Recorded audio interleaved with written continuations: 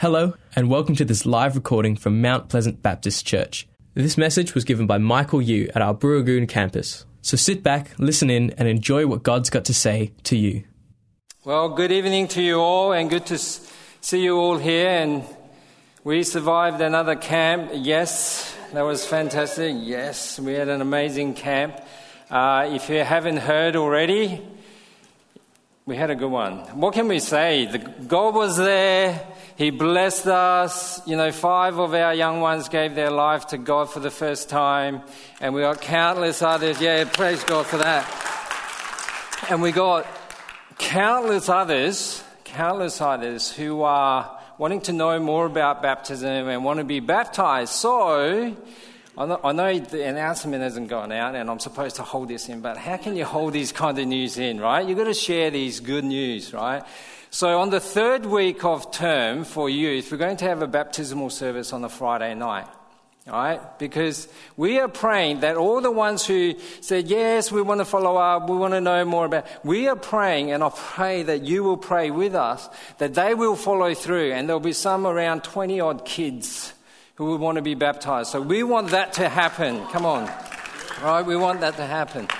So I'm excited. I don't know about you guys, but I'm absolutely excited about this. And this topic excites me, actually, because prayer is something dear to my heart. And over the years that I've journeyed with the Lord, prayer has actually transformed my life. And I do cherish the times that I spend with Him in prayer. But like all of us, if you ask me the question, how often do you pray? My answer would be, not as often as I'd like to, or not as often as I should. And, we all struggle with prayer. For some of us, it might be, I don't have enough time. Okay, others feel like, I know when I first started praying, it felt weird. It felt weird talking to myself, right? And at times, I didn't know what to pray for or even how to pray. And I remember Yonggi Choi, right, saying when he first come to know about prayer and when he was about to pray, he didn't know how to do it. So he actually utilized the Buddhist monks' chants, right? So he used to pray beating on this little bowl thing that they have. And it was just beating, keeping up rhythm, and he used to pray. For me, when I first started praying, it was like I have my wish list, right? God, here's my wish list. And but the amazing thing is, over time, as I came to understand about prayer and conversing with God, because that's what prayer is, isn't it? Communicating with God, it has changed. And I'm sure that God's glad that it's changed as well. So tonight I want to share with you some of the things that I've learnt about prayer and my personal experiences in prayer, and maybe encourage you to go deeper in prayer as well. Because the fact is that prayer is central to Christian faith. And for me, it has been the main way that I have experienced deep change in myself through the power of God working in me in those times of prayer, and the experience of prayer and answered prayer and what we feel like non-answered prayer that has shaped and molded me. So let's have a look at the power of earnest prayer in our lives in the context of our series, By My Spirit, right? By My Spirit. So what does the power of earnest prayer look like when we pray by His Spirit? So our text is Acts 12, 1-17. It's a longish text. If you got your phones, if you got your hard copy, paper copy, some of you might know these things, right? Open up to Acts chapter 12, verses 1-17. I'm going to duck off and make a cup of tea and then come back, right? No, I'm not. Actually, Rachel's going to read it for us. Thank you. A reading from Acts chapter 12, verses 1-17. It was about this time that King Herod arrested some who belonged to the church, intending to persecute them. He had James, the brother of John, put to death with the sword. When he saw that this met with approval among the Jews, he proceeded to seize Peter also. This happened during the festival of unleavened bread. After arresting him, he put him in prison handing him over to be guarded by 4 squads of 4 soldiers each. Herod intended to bring him out for public trial after the Passover. So Peter was kept in prison, but the church was earnestly praying to God for him. The night before Herod was to bring him to trial, Peter was sleeping between 2 soldiers, bound with 2 chains, and sentries stood guard at the entrance. Suddenly, an angel of the Lord appeared, and a light shone in the cell. He struck Peter on the side and woke him up. "Get up, quick," he said, and the chains fell off Peter's wrists.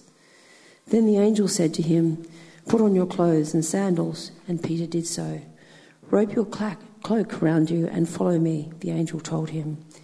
Peter followed him out of the prison, but he had no idea that what the angel was doing was really happening. He thought he was seeing a vision. They passed the first and second guards and came to the iron gate leading to the city.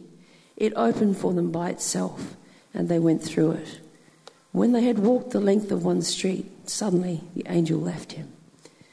Then Peter came to himself and said, "Now I know without a doubt that the Lord has sent his angel and rescued me from Herod's clutches and from everything the Jewish people were hoping would happen." When this had dawned on him, he went to the house of Mary, the mother of John, also called Mark, where many people had gathered and were praying. Peter knocked at the outer entrance, and a servant named Rhoda came to answer the door. When she recognized Peter's voice, she was so overjoyed she ran back without opening it and exclaimed, "Peter is at the door." "You're out of your mind," they told her. When she kept insisting that it was so, they said, "It must be his angel." But Peter kept on knocking, and when they opened the door and saw him, they were astonished. Peter motioned with his hand for them to be quiet and described how the Lord had brought him out of prison. "Tell James and the other brothers and sisters about this," he said, and then he left for another place. Amen. Thank you, Rachel. Here's a beautiful narrative where Peter is miraculously released from prison. And this is the second of 3 narratives that we find in the book of Acts. In chapter 5, we see apostles being rescued from prison. And Peter is one of them.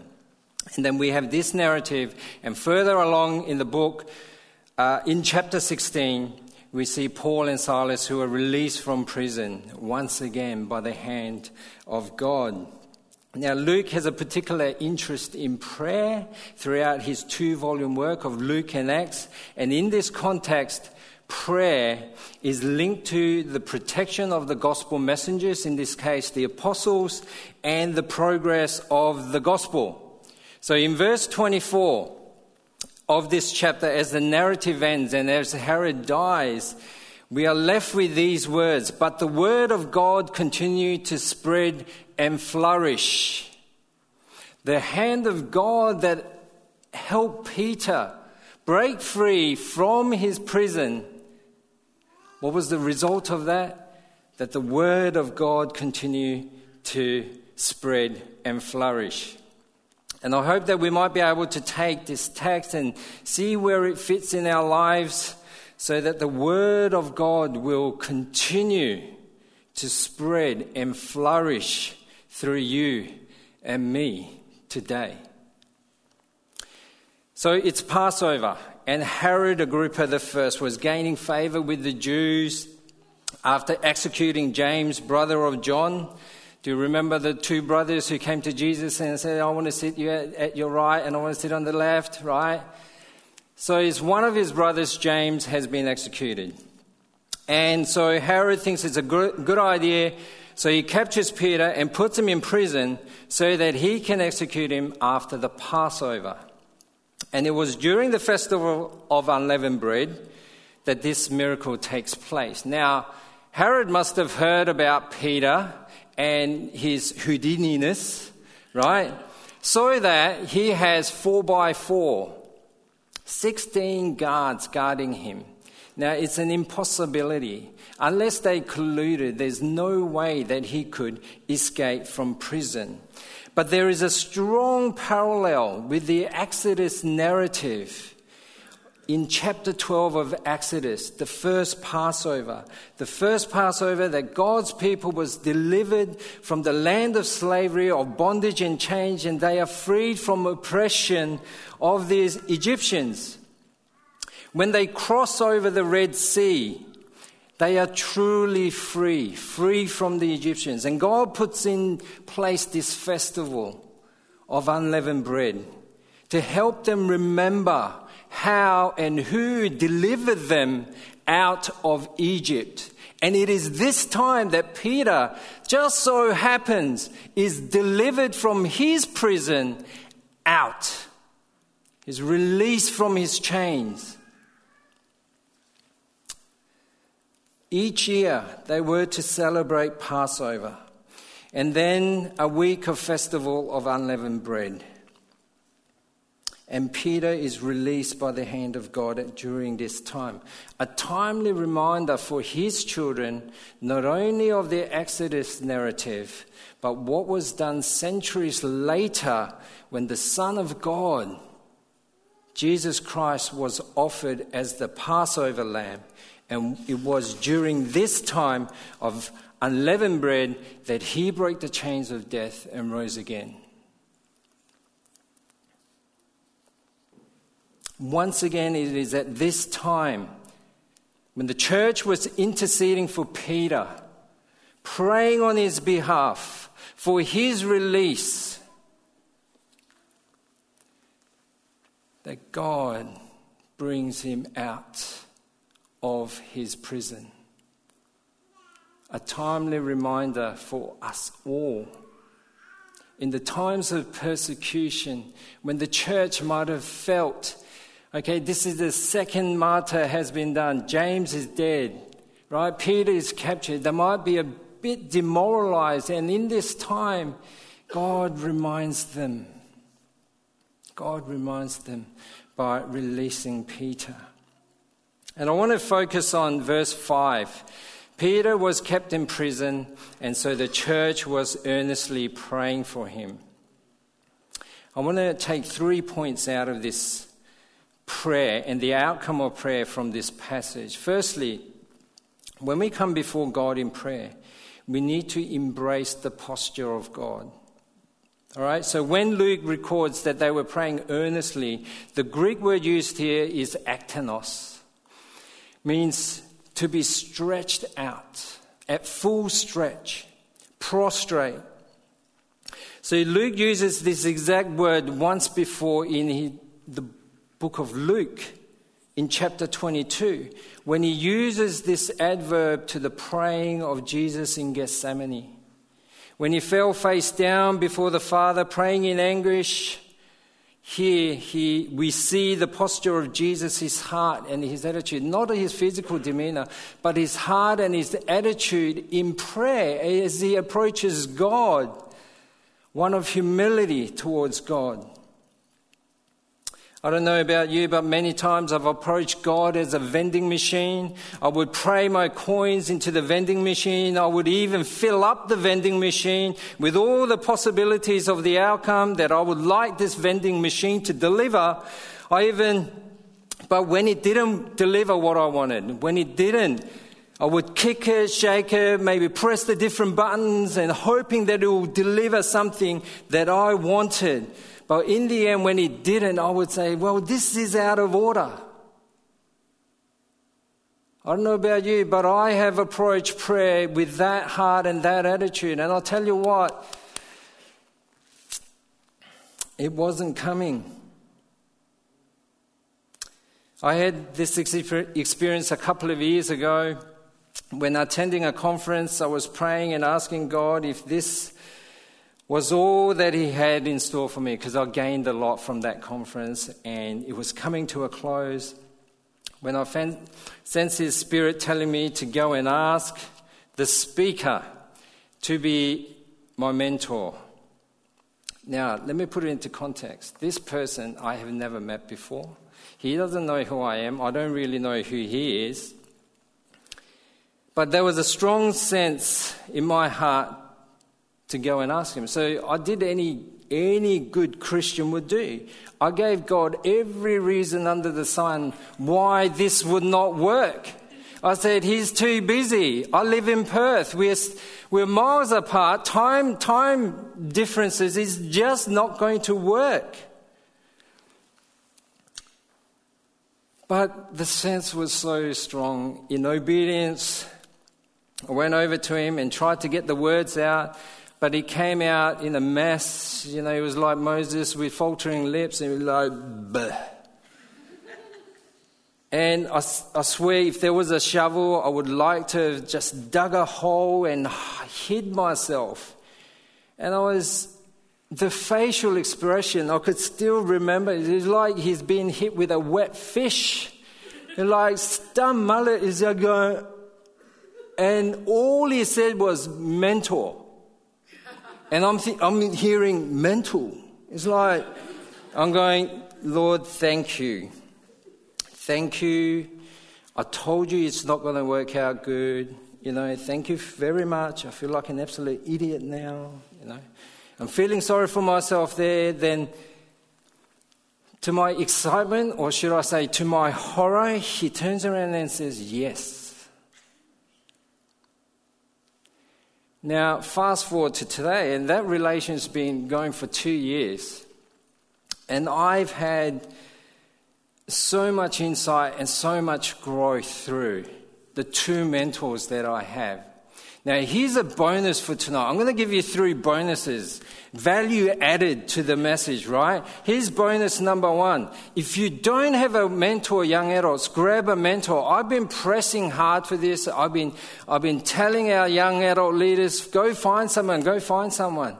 It's because God has used my mentors to shape and mold me, speak in my life, all right?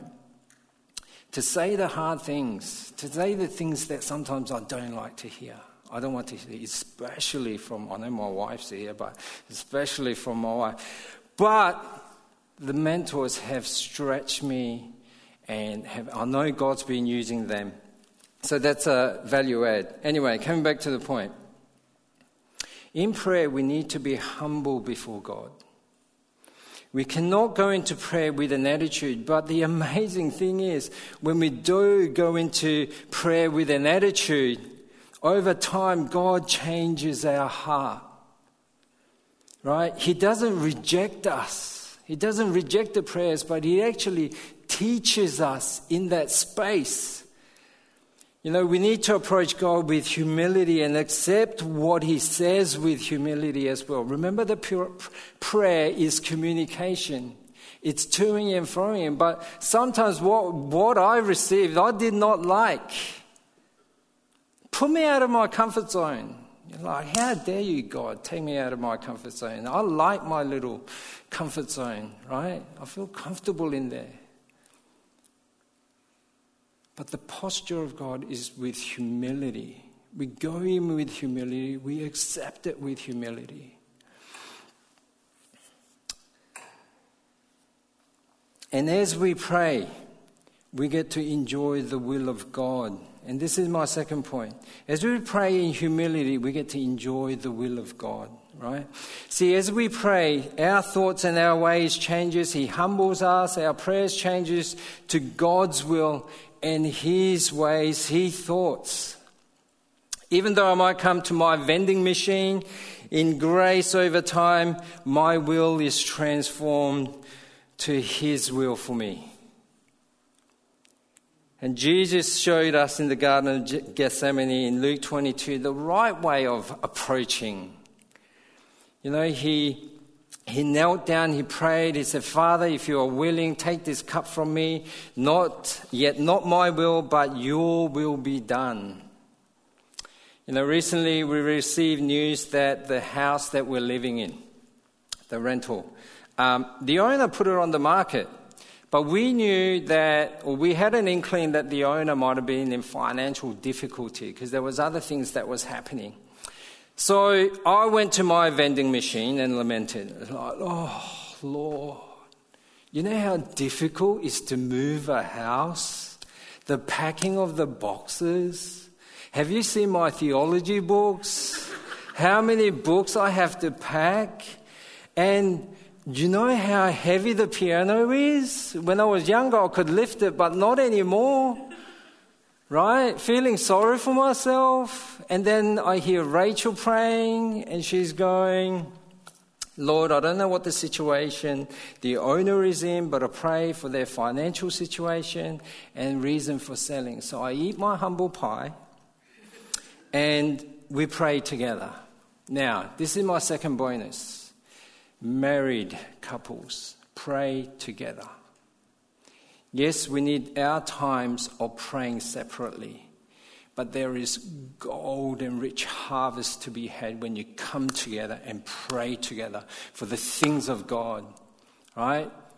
For those who are dating, pray together, right? Don't just play games. Don't just send messages. Come together and pray together, right? Connect leaders, come together and pray together. Right, that's my second bonus for tonight. No fees for that one. Okay. So our prayer over time that the house was on the market went something like this.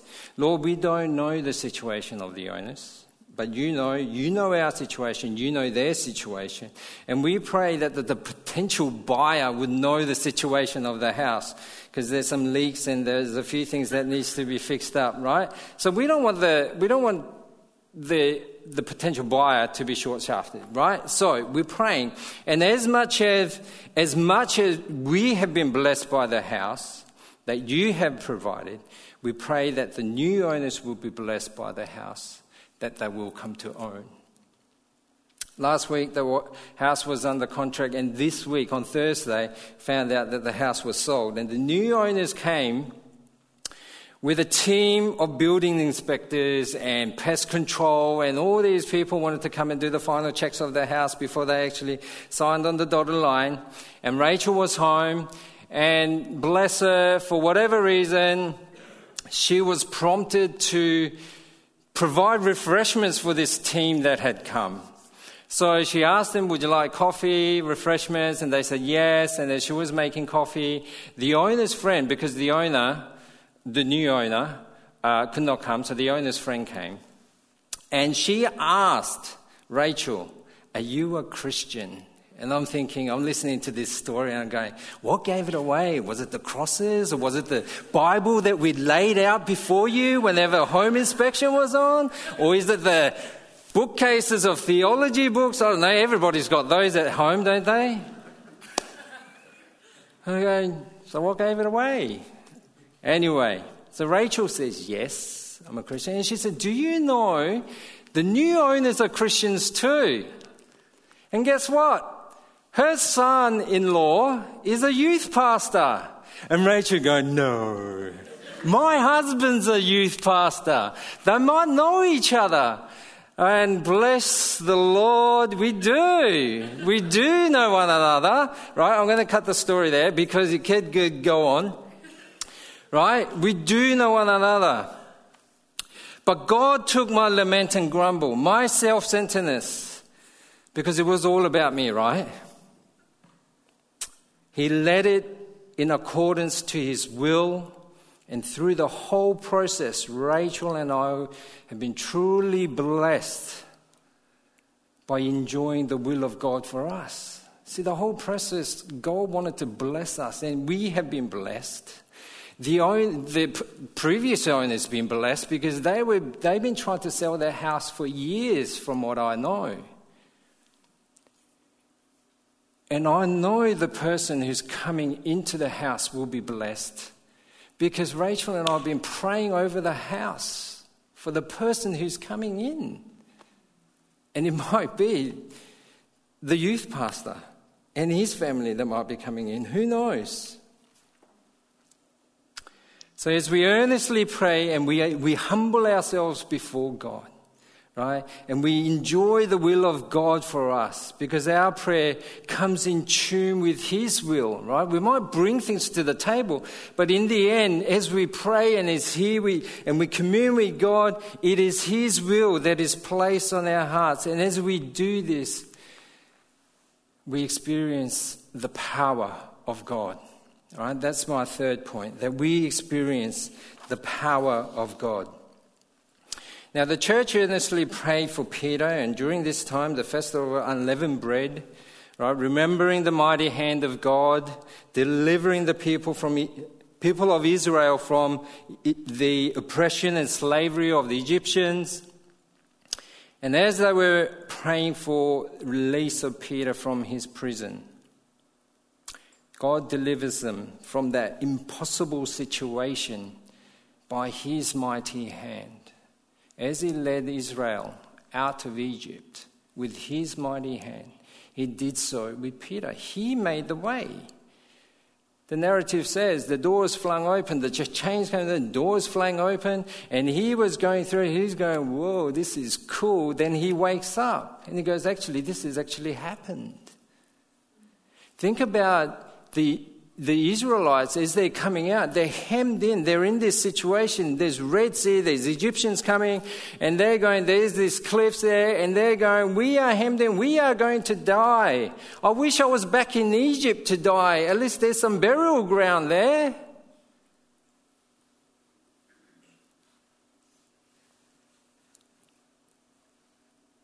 They look to the sky and they pray. And God makes the way for them to go. You know, I would have been about 14, 15 when I was first introduced to pornography. Now, I don't remember quite who, but I do remember it was someone's 18th. And later that night, you know, that good old VHS tape came out. And I'll tell you what, that is nothing compared to what is shown on our screens at MA15+.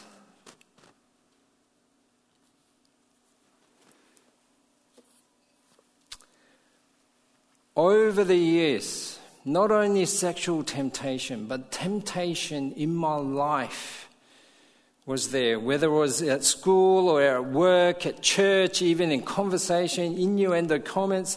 It was just all around. And today, in this over-sexualized world that we live in, I really feel for you young ones, because it's available to you 24/7.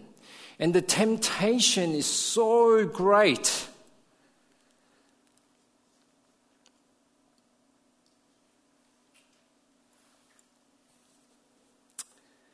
It was by the grace of God that I have been freed from those temptations. Well, the temptations are still there, right? Those temptations don't go away.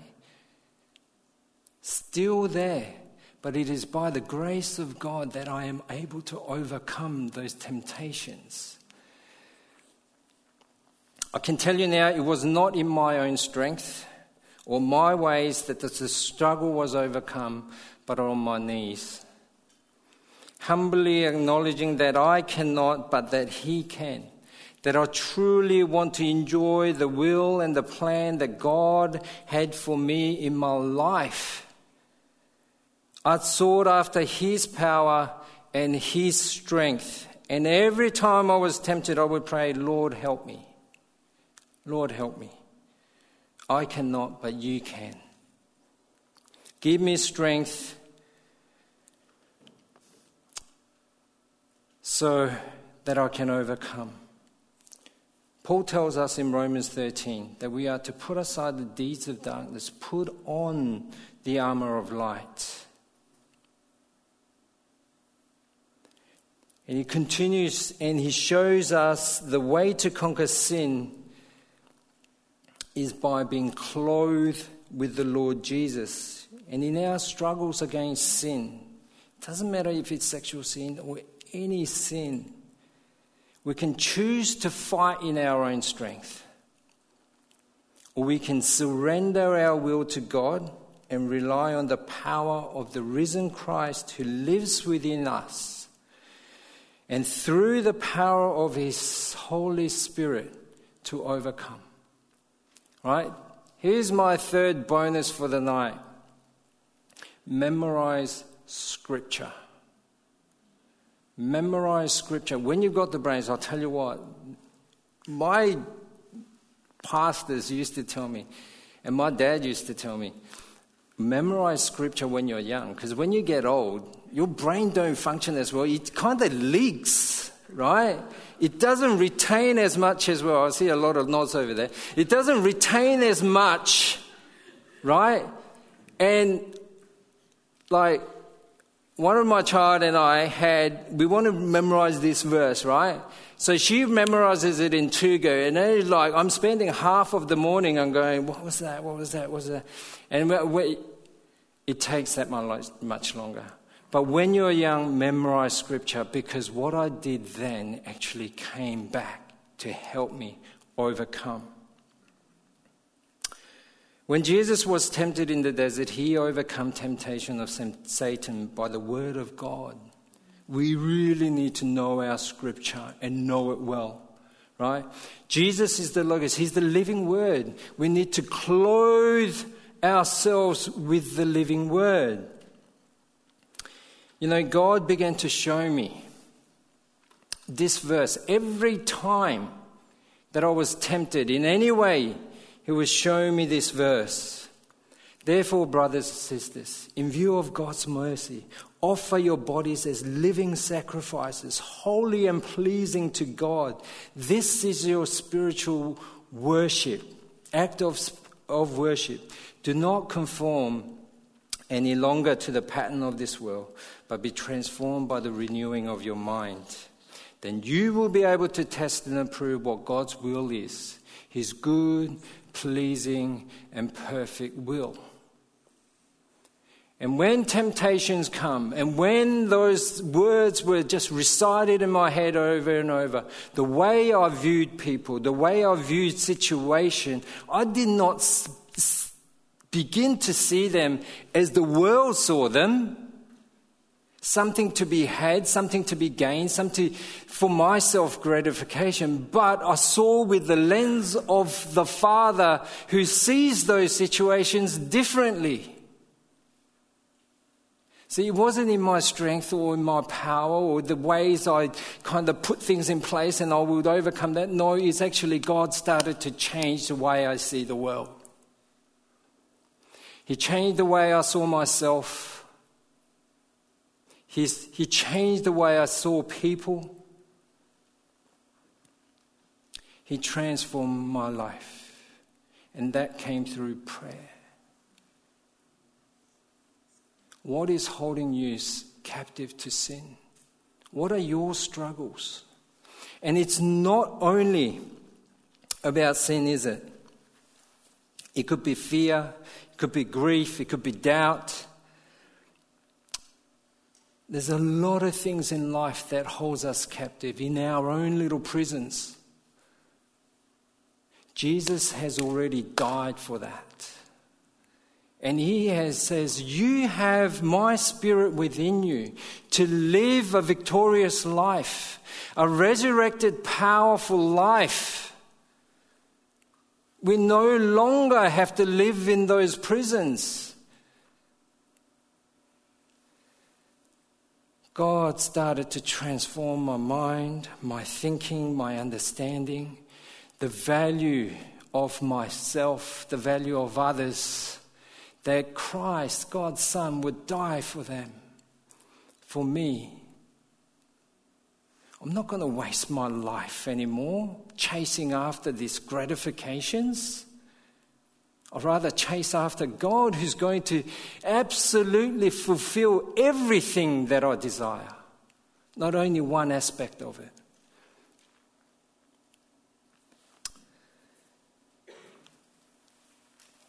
In closing, and before we come to communion, I just want to share for what reason, by His Spirit, do we pray earnestly. There has to be a reason why we pray earnestly.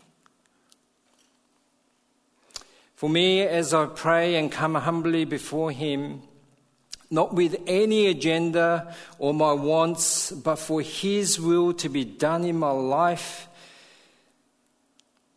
I feel and I know His transforming power working in my life.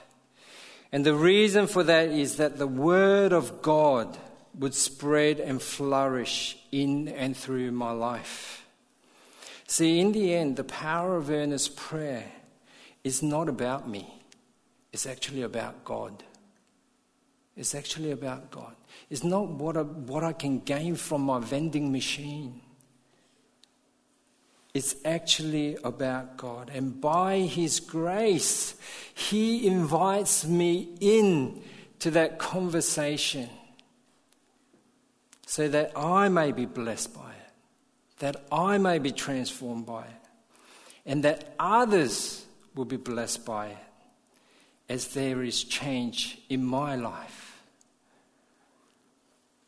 As we come before God in humility, and as we accept with a humble heart what He says to us, as we come to know His will and as we experience His power through the Holy Spirit, may our prayers transform our life. Our prayers are there to edify and to build up the church.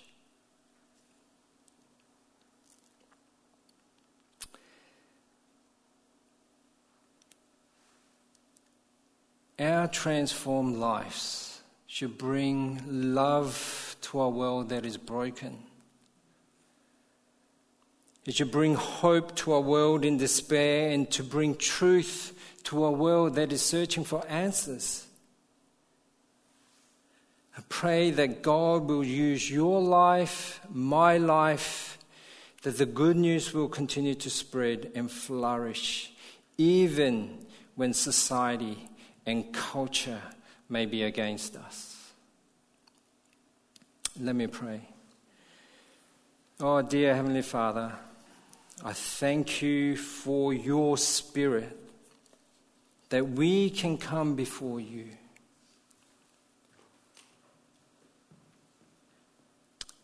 In all our weaknesses, in all our faults, Lord, we come before you, and you graciously accept us. And I know how bad I've been and how much I fall short of your glory, Lord. But by your grace, you accept me and hear my utterances, put up with my laments.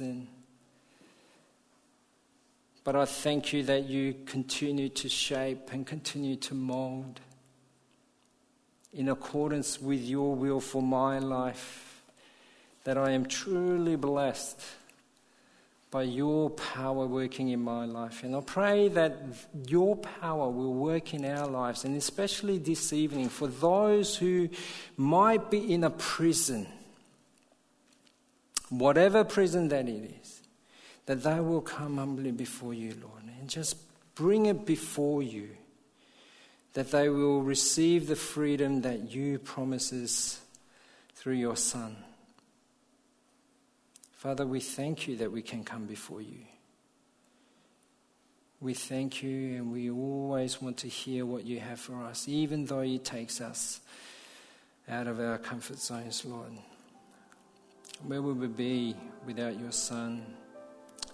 And though, out of our comfort zones, Lord, that is the place where you are, and that is a good place to be. So, Lord, we just thank you. We thank you that we have this thing called prayer, that we can approach you, to talk, to commune with you, Lord. In Jesus' name, amen. And as we come before the Lord's table prepared before us, we're going to have a time of communion. It is a timely reminder, the freedom that we have received through the broken body and the blood shed by Jesus for us. That we no longer live in slavery because of the encompassing truth that the resurrected Christ, the one who was raised from the dead, now lives in us. During the Last Supper, Jesus told his disciple that he would soon be betrayed, But he also told them that he would live again. And because I live, you will live also. Just throw this question out to you. Are you living the full potential of life that God is wanting for you? Is there something that is holding you back to enjoy the fullness of life? When you commit that to God in this time. Jesus also promised that he would not leave us as orphans, that he would send his Spirit so that we are protected, so that we're not vulnerable to the power of Satan, but the Spirit dwells within us. This empowers us to overcome the temptations in our life that previously wasn't possible. So, as you come to the table tonight, before you do, I want you to spend a bit of a moment just reflecting and searching your heart. If there are things in your life that you want to give up to God tonight, I encourage you to do that. We hope you enjoyed this message from Mount Pleasant Baptist Church. If you'd like to talk to someone about what you've heard today, then you can contact the team at Mount Pleasant Baptist Church by calling the office during office hours on 9329 1777. Thanks for joining us. We look forward to your company again soon. God bless.